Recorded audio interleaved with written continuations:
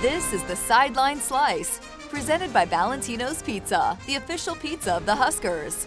Here's your host, Jessica Cootie, and Huskers Radio Network analyst, Jeremiah Searles. Welcome back into another edition of the Sideline Slice, presented by Valentino's Pizza with Jeremiah Searles. I'm Jessica Cootie, and listen, before we get to the game, we got to talk about Oliver's first trip to Memorial Stadium. What did he think? He had an absolute blast. He loved it for the first half. And then my wife actually has this super funny video. Like, her Instagram post was like the mood, and like it was like all happy. And then by halftime, he was like sitting like this. And we asked him, we go, Oliver, you having fun? And he just goes, no. And I was like, no, you know what, buddy? No one's having fun in the second half. That was not a fun second half. But no, it was a super special moment for me to get to bring my son and have him there, and where I got to meet my wife, and just a kind of a full circle moment of bringing Oliver to his first Husker game. And he just was so excited. I mean, when he woke up in the morning at 6 a.m., he came in my room, and the first thing he said is like, Daddy, time to go to a football game.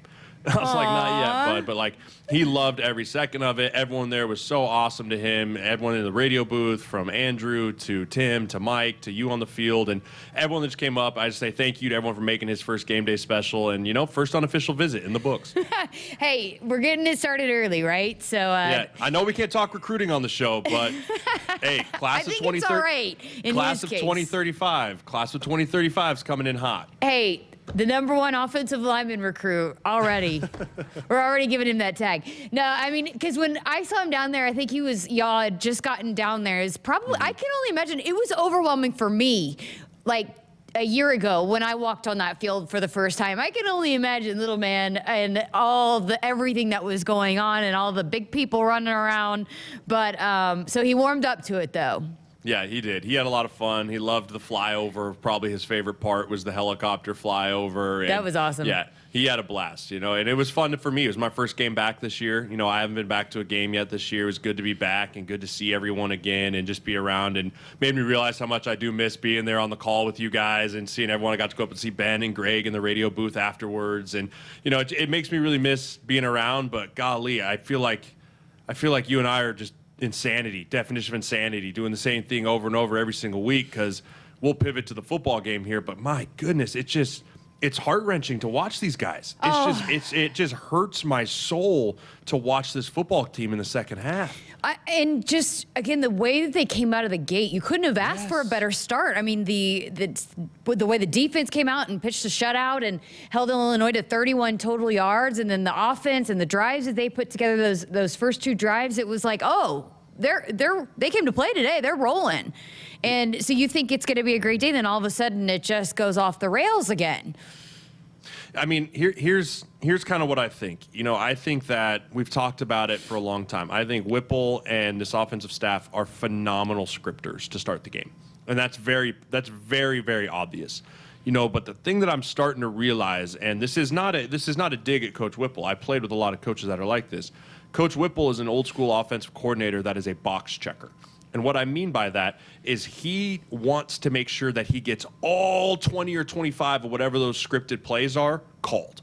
And until he gets all of those 25 called, he's not going to go back to the plays that had success. And you see this happen with guys. I mean, I just did a podcast in Minnesota talking about how Kevin O'Connell and Kirk Cousins are very similar in that respect. But I think there's something to be said. If you have something that's rolling early, and it's rolling early in your script, you've got to take advantage of that and keep rolling with that and keep calling it until the other defense makes the adjustment to stop it, and then get to your other stuff that you have scripted. And I think that's a little bit of what happened in the beginning part of this game. Is we scored early, and then it was like, instead of giving right back and getting right back to the stuff we had success, we had to make sure we got all this other stuff called and put out there, and then everything started to sputter, and then Minnesota defense made adjustments, and then we just never got back on track. That being said, though, I mean, again, you can't this offense isn't built to just run it. It's not built to just throw it. And I know they throw it more than they run it, but there were some big drop passes by the wide receivers, and Mickey Joseph was very unhappy with those guys, and he let them know about it on the sideline, and I did a report about it. So, you look at a couple of the drop passes, the plays that needed to be made were big drives and big moments that could have kept drives going too. But again, it's just one of those things. This football team is having a hard time putting everything together. It's like you've seen flashes of defense, offense, but they can't seem to put it all together. Yeah, I think a lot of it, too, is, a guy that had, if we were giving out game balls and they won, a guy that would get a game ball is Ty Robinson. The guy had a phenomenal game. But the problem is here. Ty Robinson is a defensive lineman that you want to ask to play 40 to 45 snaps a game. And you'll get the Ty that we saw for 40 or 45 snaps. But when you have a depth problem on the defensive line, which you and I have talked about since spring football, you have to ask a guy like Ty Robinson to play 60-plus snaps a game or 65-plus snaps a game. And now you're starting to see those 25 snaps are affecting the play that he could have for 40. And that's kind of all across the front of our defense. And it's really kind of all across the front of our entire defensive front. And I mean the front seven, not just the front four. And, I think that's part of something that's raising its issues in the second half and not being able to put a complete football game together. It goes hand in hand. Just as the offense was not getting it going, the defense eventually just kind of ran out of gas. Yeah. And that's so for the second week in a row. Right. And, and it's complimentary football. It's Big Ten football. You got to be able to score and stop and score and stop. And right now we're just not firing on all cylinders, and we're not even clicking at the right time. If everything was clicking in the first half, we would have scored 21 points, and then we probably win this football game, even if the defense starts to run out of gas in the second half. But just scoring 10, and I was sitting in the stands, and everyone around me is like, guys, we're going to win this game. Like, it's going to happen. I was like, 10 points ain't going to do it. Like, 10 points just ain't going to win this football game with how Minnesota's going to come out and control the clock in the second half and make adjustments and do what we've watched them do all season. And it just kind of just fell like sand out of our hands just ever so slowly in that second half. What did you see, though? What have you seen, especially these last couple of weeks? And again, ran out of gas, but the way that the defense has performed at times has been pretty dominant. So what have you seen that's clicked for them here in these last couple of weeks especially? They've been just ultra aggressive. They haven't been afraid to make mistakes. They haven't been afraid to just fly around the football and just running with their hair on fire. And that's the way you have to play defense. And, I think that there's a piece of it that at the beginning of the year, a lot of these guys were trying to be like, I can't play with my hair on fire at 100 miles an hour because I'm going to have to play every snap. And you're starting to see a team that's like, you know what, screw it. I'm going to play with my foot on the gas and go as fast as I can until I just wear myself out. The problem is we don't have guys that can spell them long enough to refill their tanks, and so you're seeing this ultra aggressive, ultra competitive guys just running after the football for two and a half, 3 quarters. But then we get to the end of the third quarter and the fourth quarter, and they just don't have it anymore. And when you try and put other players in there, it's just such a deep drop off from the production level. You just can't, there's no remedy for that. And that's the hard thing for Husker fans to swallow, for myself to sit there and look at and be like, there's just no way to fix this right now. And the only way you can fix it is with depth and development and all of that. But it just, right now in November, it's just an unfixable problem. Here's the thing, go with me here, because again, we've seen flashes, and how many times have we come on here and said, oh, if this would have gone this way, or if this would have happened, if Casey Thompson plays in this football team or in this football game, maybe it's a different story. But again, the good programs figure out a way to battle through that adversity and come out on the other side of it. And how much of it is just a mentality of the belief and the confidence, because they haven't been able to figure out a way to make those winning plays, that then it kind of snowballs, and then you don't have that belief when you absolutely have to have it in those critical moments. Yeah, I mean, we're talking about a team that's not used to winning football games by any level. Yeah, we won 2 in a row this year. That was great, but that's just not our DNA. Our DNA is not to just walk out onto the field and know we're going to win a football game. That only comes with winning 3, 4, 5 in a row, or having a winning season, And so those are all things that you just have to cure by winning, have to have in the confidence. You can have the confidence at the beginning of the game, but it's one of those things that if you haven't done it on a consistent basis, that when it does snowball and adversity does hit and things aren't going your way, it's human nature to fall back on what is familiar. And what is familiar with this football team is we haven't won the close one-score games. That's just the familiarity piece, And until we can start finding ways to win those close games and win the one-score games and push it to the end and do all that, it's just a belief thing that you can't replicate. You can't replicate that belief in practice. You just can't. It only comes on Saturdays in the fall. Valentino's has been a Nebraska tradition since 1957. Get the big red double jumbo deal, 2 one-topping jumbo pizzas for only $18.79 each. Well, listen, out of the gate, offensive line had it clicking. I mean, you have to give them credit because that first drive, they were pretty dominant. And I heard a couple people talking about how, even Bryce Benhart was finishing off some guys on some blocks. What was your takeaway, at least for the offensive line, the way they started the game? Yeah, no, I thought it was great. I thought it was great. We lined up under center. We got going downhill. We were running guys off the ball. And I talked about it on the podcast last week. That's what you have to do against a Minnesota Gopher team that is very used to defending the outside zone because it's what they practice against all spring, all fall camp.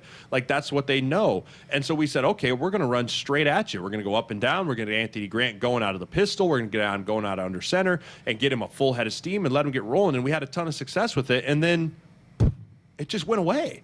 And it was really frustrating because I felt like that was something that if you wanted to get the offensive line rolling and confidence and just saying, hey, we're just going to keep doing this, I felt like they could have kept building off of that. I felt like they could have kept wearing this defensive front out, and we could have kept moving the ball and kept sustaining drives. But eventually it kind of just fizzled.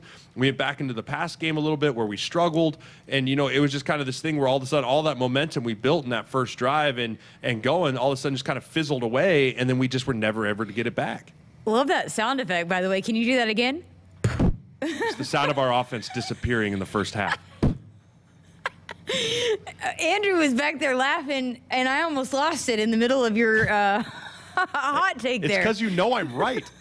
It was the sound effect. I mean, we're going to have to record that so we can use it sometimes and plug it in somewhere. But no, I mean, in the quarterback situation, too, the way that Chubba Purdy came out and his demeanor, his body language, and even Mickey Joseph told me at halftime how impressed he was with how he was managing the game in the first half. But again, just lost that confidence at when things started not going their way and you didn't see that same Chubba Purdy in the second half that you saw there in the first half. Right. And, that's what you want to see when you have a quarterback in there. You want to see him take command for a full game. And, when we tried Logan Smothers in there and he had some success, and then you go back to Purdy. And, I mean, just ask Rutgers how good a rotating quarterback system goes. Yeah, I'm not a fan of rotating quarterbacks. I am not either. It's one of those things. We had to do it my senior year with Tommy Armstrong and Ron Kellogg. And luckily we had a full senior offensive line that could take care of everything. But we also could rely on guys like Amir Abdullah and Braylon. Like, we had a ton of running backs,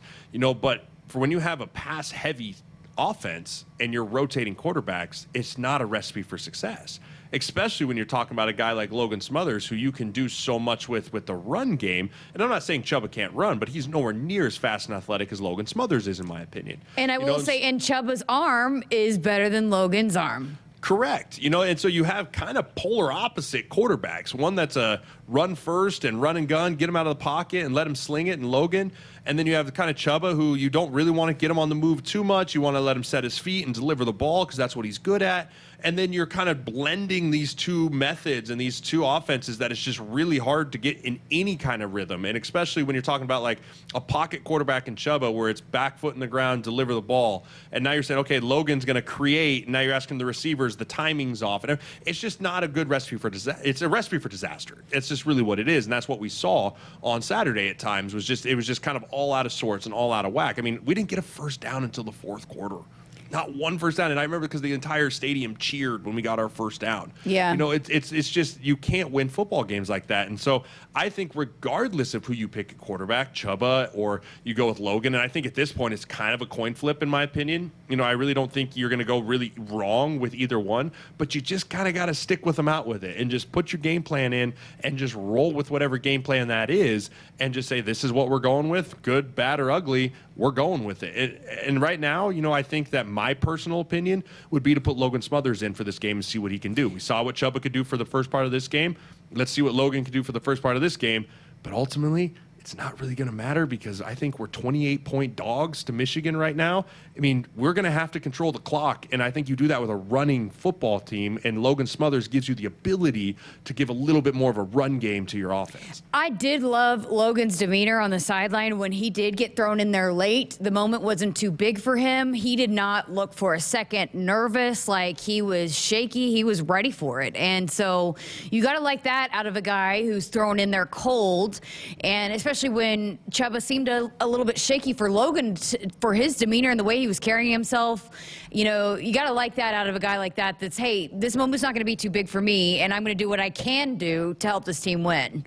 Absolutely. And, he came out, he delivered a great ball over the middle there. And, you're seeing we haven't got a huge sample size, but I would like to believe that he's developed more of a passer since we saw him against Iowa last year. And, you talk about a guy that deserves a shot. If Casey can't go, I think Logan deserves a shot to get a full game and say, okay, we saw what you did with a full game last year against Iowa. Let's see what you've done basically a year later now. It's basically a year. You got 3 weeks left here. Let's see what you can do and start looking to the future of this team. Like, the bowl game is probably out the window here. That's really not going to happen. But let's look at what the future can be at the quarterback position for, obviously, Casey's our guy, but let's see what Logan can do, and let's see what he's at as a player, as a second-year guy. You had mentioned a good point, too, that I wanted to – this will be the last point, then we can move on. But the wide receivers, and I went back to I talked about the, Coach Joseph being a little upset with the wide receivers not catching the ball, but it has to be tough for those receivers who, again, and you got to be able to catch the ball with who's ever throwing it to you. But that's not an easy ask either when you are going from one quarterback to the next to the next. They're used to Casey, and then you have Logan, and they're also they're different. They're just different, and the rhythms are different. The chemistry is different, and I think it showed to me. It looked like Chubba was more confident throwing the ball to Marcus Washington because they probably took a lot of reps together throughout fall camp, right? And whereas Trey's probably more comfortable with Casey throwing him the ball. Absolutely. Every quarterback has, and it goes as deep as just how they release the football. How they release, how the ball looks coming out of their hand, where the ball placement is. Like, as a receiver, you get comfortable, like, okay, if Casey loves to put the ball on my outside shoulder, that's where I'm going to be used to it. And all of a sudden, Logan comes in and he throws it to your inside shoulder. Simple as that. Or, the timing is just half a second off or a full second off. Or it's so hard when you have three quarterbacks throwing. If you have all three quarterbacks line up and throw the exact same route, the timing's going to be different for all three of them. Right. And that's just the nature of what it is. And when you put it in real bullets, and now you're saying, and they have rushers, and they have different defenses and all that, like, it throws everything off. And so it's really hard to pin it on the quarterbacks or just pin it on the receivers. It's just a mess. When your starting quarterback goes out at any level, it just becomes an absolute mess when you're trying to talk about timing and receivers. All right, let's close the chapter. Let's move on to Michigan. And, hey, there are some arguments that Michigan is better than Ohio State. What's your stance on that? They're so different. They're so different. You talk about Ohio State, and it is you talk about just one of the highest prolific offenses of all time. Guys that can just throw it all over the yard and can take the top off the defense at any time and got home run hitters all over the place. And then you look back at Michigan's offense, and they're the Michigan offense that's just like, no, we're running in the A gap over and over and over again. And I don't care if you know it. I don't care if everyone in the stands knows it. We're just going to do it because we have one of the best offensive lines in the country, which they do. And Blake Corum is a Heisman favorite. So you have the perfect recipe for fire and ice when Michigan and Ohio State play. And then you also have for a team like Nebraska that's going up against a team of Illinois, Minnesota, and now Michigan that is just physically going to run the ball straight at you over and over again. I think Ohio State's defense might be a little bit better just because they have better back end. But overall, I think Michigan's offense is built better to win when you start playing games in late November, when the weather can get a little crappy, it's a little bit colder, the wind's whipping a little bit more up in Ann Arbor. I think Michigan is built better to win games outdoors in big-time moments in late November than Ohio State is. But that being said, those two teams are in a complete class of their own when you talk about the rest of the Big Ten. Would you say, though, that Michigan's got to be up there in all of college football with both offensive line and defensive line together best front in college football? Yes, absolutely. When you talk about the lines of scrimmage, Michigan is in the top three, if not the top two, of both sides of the ball. So what have you seen out of their offensive line? What makes them so good? Yeah, they're just physical dominance. Everyone they've went up against this year, they've been able to just bully up front. They double team really well. They have a right guard who's probably going to be a draft pick. They have a left tackle who's a top 1 or 2 guy. They have NFL talent on their front five. So when you can just bully guys and be like, yeah, load the box. We don't care. We're going to disrupt the line of scrimmage over and over again. You're going to win a lot of football games. And so they do a great job with that. And then I think that the play action game for them has been incredible too, because when you have an offense that can just run the ball over and over again, and then all of a sudden you get a defense that's just sucking up, that safety that plays at 12 themselves now standing at 9 because the running back's getting to the second level. That's when you get the deep shot over the top of your head, and they've just been so efficient with taking care of the football as well because of the ball security that they're just one of the most complete offenses to watch. So, on the flip side of that, for the Nebraska offensive line going up against that front, I mean, and again, we just broke down the quarterback situation. Mickey Joseph talked today. Right now, Casey Thompson still day-to-day. Probably, he said it probably, if he had to, he'd say probably is not going to go. So what would be the key to have any kind of success whatsoever against that Michigan front? Hold on to your butts and survive. I don't know. I mean, I really it is a mismatch in every sense of the word. And I hate saying that. And that's not a detriment to our guys. It's just the reality of where we are. You're looking at an offensive line for Nebraska that is still figuring out who's at Brock Bando, is it Ethan Piper, is it Henry Lutovsky, Teddy's still out. I mean, we're still mixing and matching pieces that are not giving us our full strength offensive line. And it's week 8, 9, and then you're talking about a Michigan team that is starting to hit their stride, and they're not just playing for Big Ten implications, they're playing for college football playoff implications, and so it's a mismatch in every sense of the word. But in order to have success against this Michigan team, you have to win on first down, you have to keep the pocket clean, but that is a tall task to ask of this offensive line. So at this point, because, I mean, you're very obviously high on Michigan, no matter what the outcome is, would you put Michigan and Ohio State in the college football playoff? No, you got to put whoever wins that game. That's basically a conference championship in itself, because I think whoever wins that game on that side will win the Big Ten overall. I don't think you can have a one-loss Big Ten team in there with the college football playoff with some of the other teams that are playing extremely well this year. There will be an argument for it. But I think a lot of it will depend how that game is won between Michigan and Ohio State. If it's a blowout, if it's a close game like last year, or a decisive win like Michigan had over Ohio State last year, one of the coolest games to watch. But, I don't think you can put both those teams in the college football playoff, but I think one of them will have to just win out to get in. You played in the Big House, right? Oh, yeah. Yeah. So Greg told me that I might be a little underwhelmed because this is one of the places that I've been very excited to go to. And he compared it a little bit like the Rose Bowl. Like, you understand the history and tradition there, but as far as the stadium goes, it's a little underwhelming. I would have to agree with you. I wanted to be a Michigan Wolverine in high school. Jake Long was my hero. Lloyd Carr actually offered me, and then he got fired, and Rich Rodriguez came and pulled my offer. I wanted to be a Michigan Wolverine. And so when I got to go play there for the first time, I was so excited. And granted, we got the breaks beat off of us by Denard Robinson the first time we went up there in 2011. But, I think that it is just it's not super loud. It's huge, it's big, but it's so open. There's one thing about like the Penn States and the Ohio States where it's just kind of right on top of you. The fans are just kind of like, it almost looks like it curls back inside on top of you. But this one's just this big giant bowl. It's like down in the ground. So like you're lower than the actual like level earth. It's a weird stadium. And honestly, for me, it never got that loud because it never actually fills up. Now, they're as good as they've ever been. So it might fill up, but at the same time, it's like it's not a huge game for them. It's not going to be this crazy atmosphere, night game, everything's excited and huge playoff implications type of game.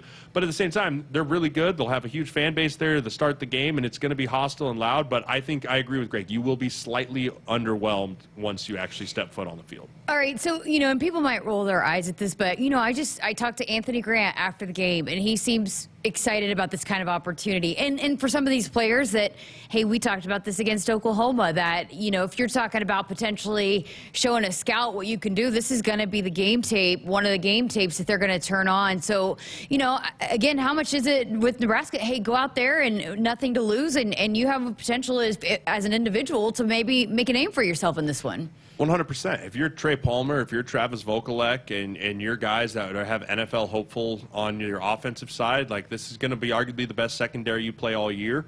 Go out there and do something. Travis had a phenomenal game blocking against the Minnesota Gophers last week.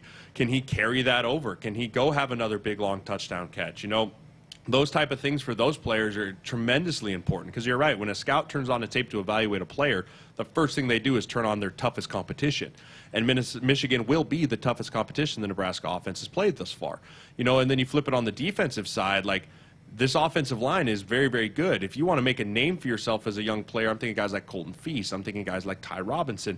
Go have a super disruptive game, because there are NFL players on that offensive line from Michigan that you can go out and prove your mettle against and prove what you can be. So there's plenty of opportunity for everyone on this Husker football team to go out there and do your thing. And you hope that everyone takes advantage of it, because it is still football. And any given Saturday, you can still beat. I mean, Rutgers had them on the ropes. Northwestern had Ohio State on the ropes. But, you know, at any given week, you can come out and beat any given team. It's just when you look at the matchup on paper, it doesn't look great. But that doesn't mean that an individual can't go out there and just put their best foot forward the entire game. Quick detour here, because you just mentioned Travis Vokolek. Yesterday at the women's basketball game beforehand, they had a pep rally, the Sportsmanship for Life pep rally, and they had different student athletes come and speak to this. I mean, 2,500 screaming students and from, you know, across the state of Nebraska. Travis Vokolek was one of the guys that came and spoke to the kids. And, you know, a lot of times you forget the impact that they're making when they step off the football field. And Travis really has developed into a heck of a leader for this football program, and really for Nebraska athletics overall. That was their day. That was his day off, and he volunteered to come up there and speak at that event. Yeah, you know, I think him getting the C put on his chest and understanding that he's a captain of this football team, and, you know, that goes further than just between the white lines. It's what you do off the field is what you do in the community, and he embodies what it means to be a Husker. You know, I said the same thing about Adrian Martinez. You know, as much grief as he got for on the field stuff, he was a fantastic leader and a fantastic guy that wore the N and took the N out into public and said, this is what the Huskers stand for. And Vokolek's just like, he's just one of those guys. Garrett Nelson's another guy that does the exact same thing. You know, those guys embody what it means to be a Husker, and that's bigger than football. It's bigger than the legacy you leave will not always be what the record is on the wall. It'll be what you did while you were here. All right, let's get back now. Keys, what can Nebraska do to potentially pull off a huge, massive upset? I think we have to turn the ball. We have to get the ball turned over by them and give our offense a short field at least 2 or 3 times. You know, I think we need to have them give us a couple on a punt muff or something like that that gives us a 20-yard field and a chance. You know, another thing is just our punter has to continue to be elite and do what he does and make them go the distance. You know, the more times that you make an offense have to run more plays, the greater opportunity of them making a mistake. You know, and then the other side of it is just make sure that you don't come in there already defeated. Yeah. You know, I think that's the last thing. You can't walk in there already going, we're going to get beat. Regardless of what the other team's record is, regardless of what you feel, you have to have a confidence as a player that you can go out there and win. And it starts with understanding, I'm going to win my one-on-one matchup. I'm going to win this drive. I'm going to win this series. I'm going to win this quarter. And then it just continues to grow. You have to come in with that mindset. And all 22 starters have to have that mindset. And really all 100 guys on the team have to have that mindset. And, you know, I think Mickey's not going to let them come into this game thinking, oh, poor us. No. They're going to come in and say, we're going to beat this football team. And you have to come in with that mentality. Because if you come in with the, well, let's just make sure we don't get boat raced today, you're going to get boat raced. You know, and so that's a big piece of it. Yeah. Okay, so, and just, I ask you this every week, so players to watch. I think Ty Robinson's a guy. I want to see if he continues to build off of the big week he had against Minnesota last week. He's come into his own a lot on that defensive line. And then I really want to continue to watch Marcus Washington. You know, I think a guy that they're going to continue to try and take away Trey Palmer. They're going to continue to try and take away our best player. And it's up to other guys to step up, rise to the occasion, and really take their moments. And I think he's a guy that can continue to do that. All right. Anything we missed? Go Big Red. All right, well, that's going to do it for this edition of the Sideline Slice with Searles, presented by Valentino's Pizza, the official pizza of the Huskers. Thanks for listening, and we'll be back next week. Make sure you subscribe and like wherever you listen to never miss an episode. Valentino's, a slice of home you just can't get anywhere else. What started with a treasured family recipe in Lincoln, Nebraska has become a classic Italian tradition for 65 years.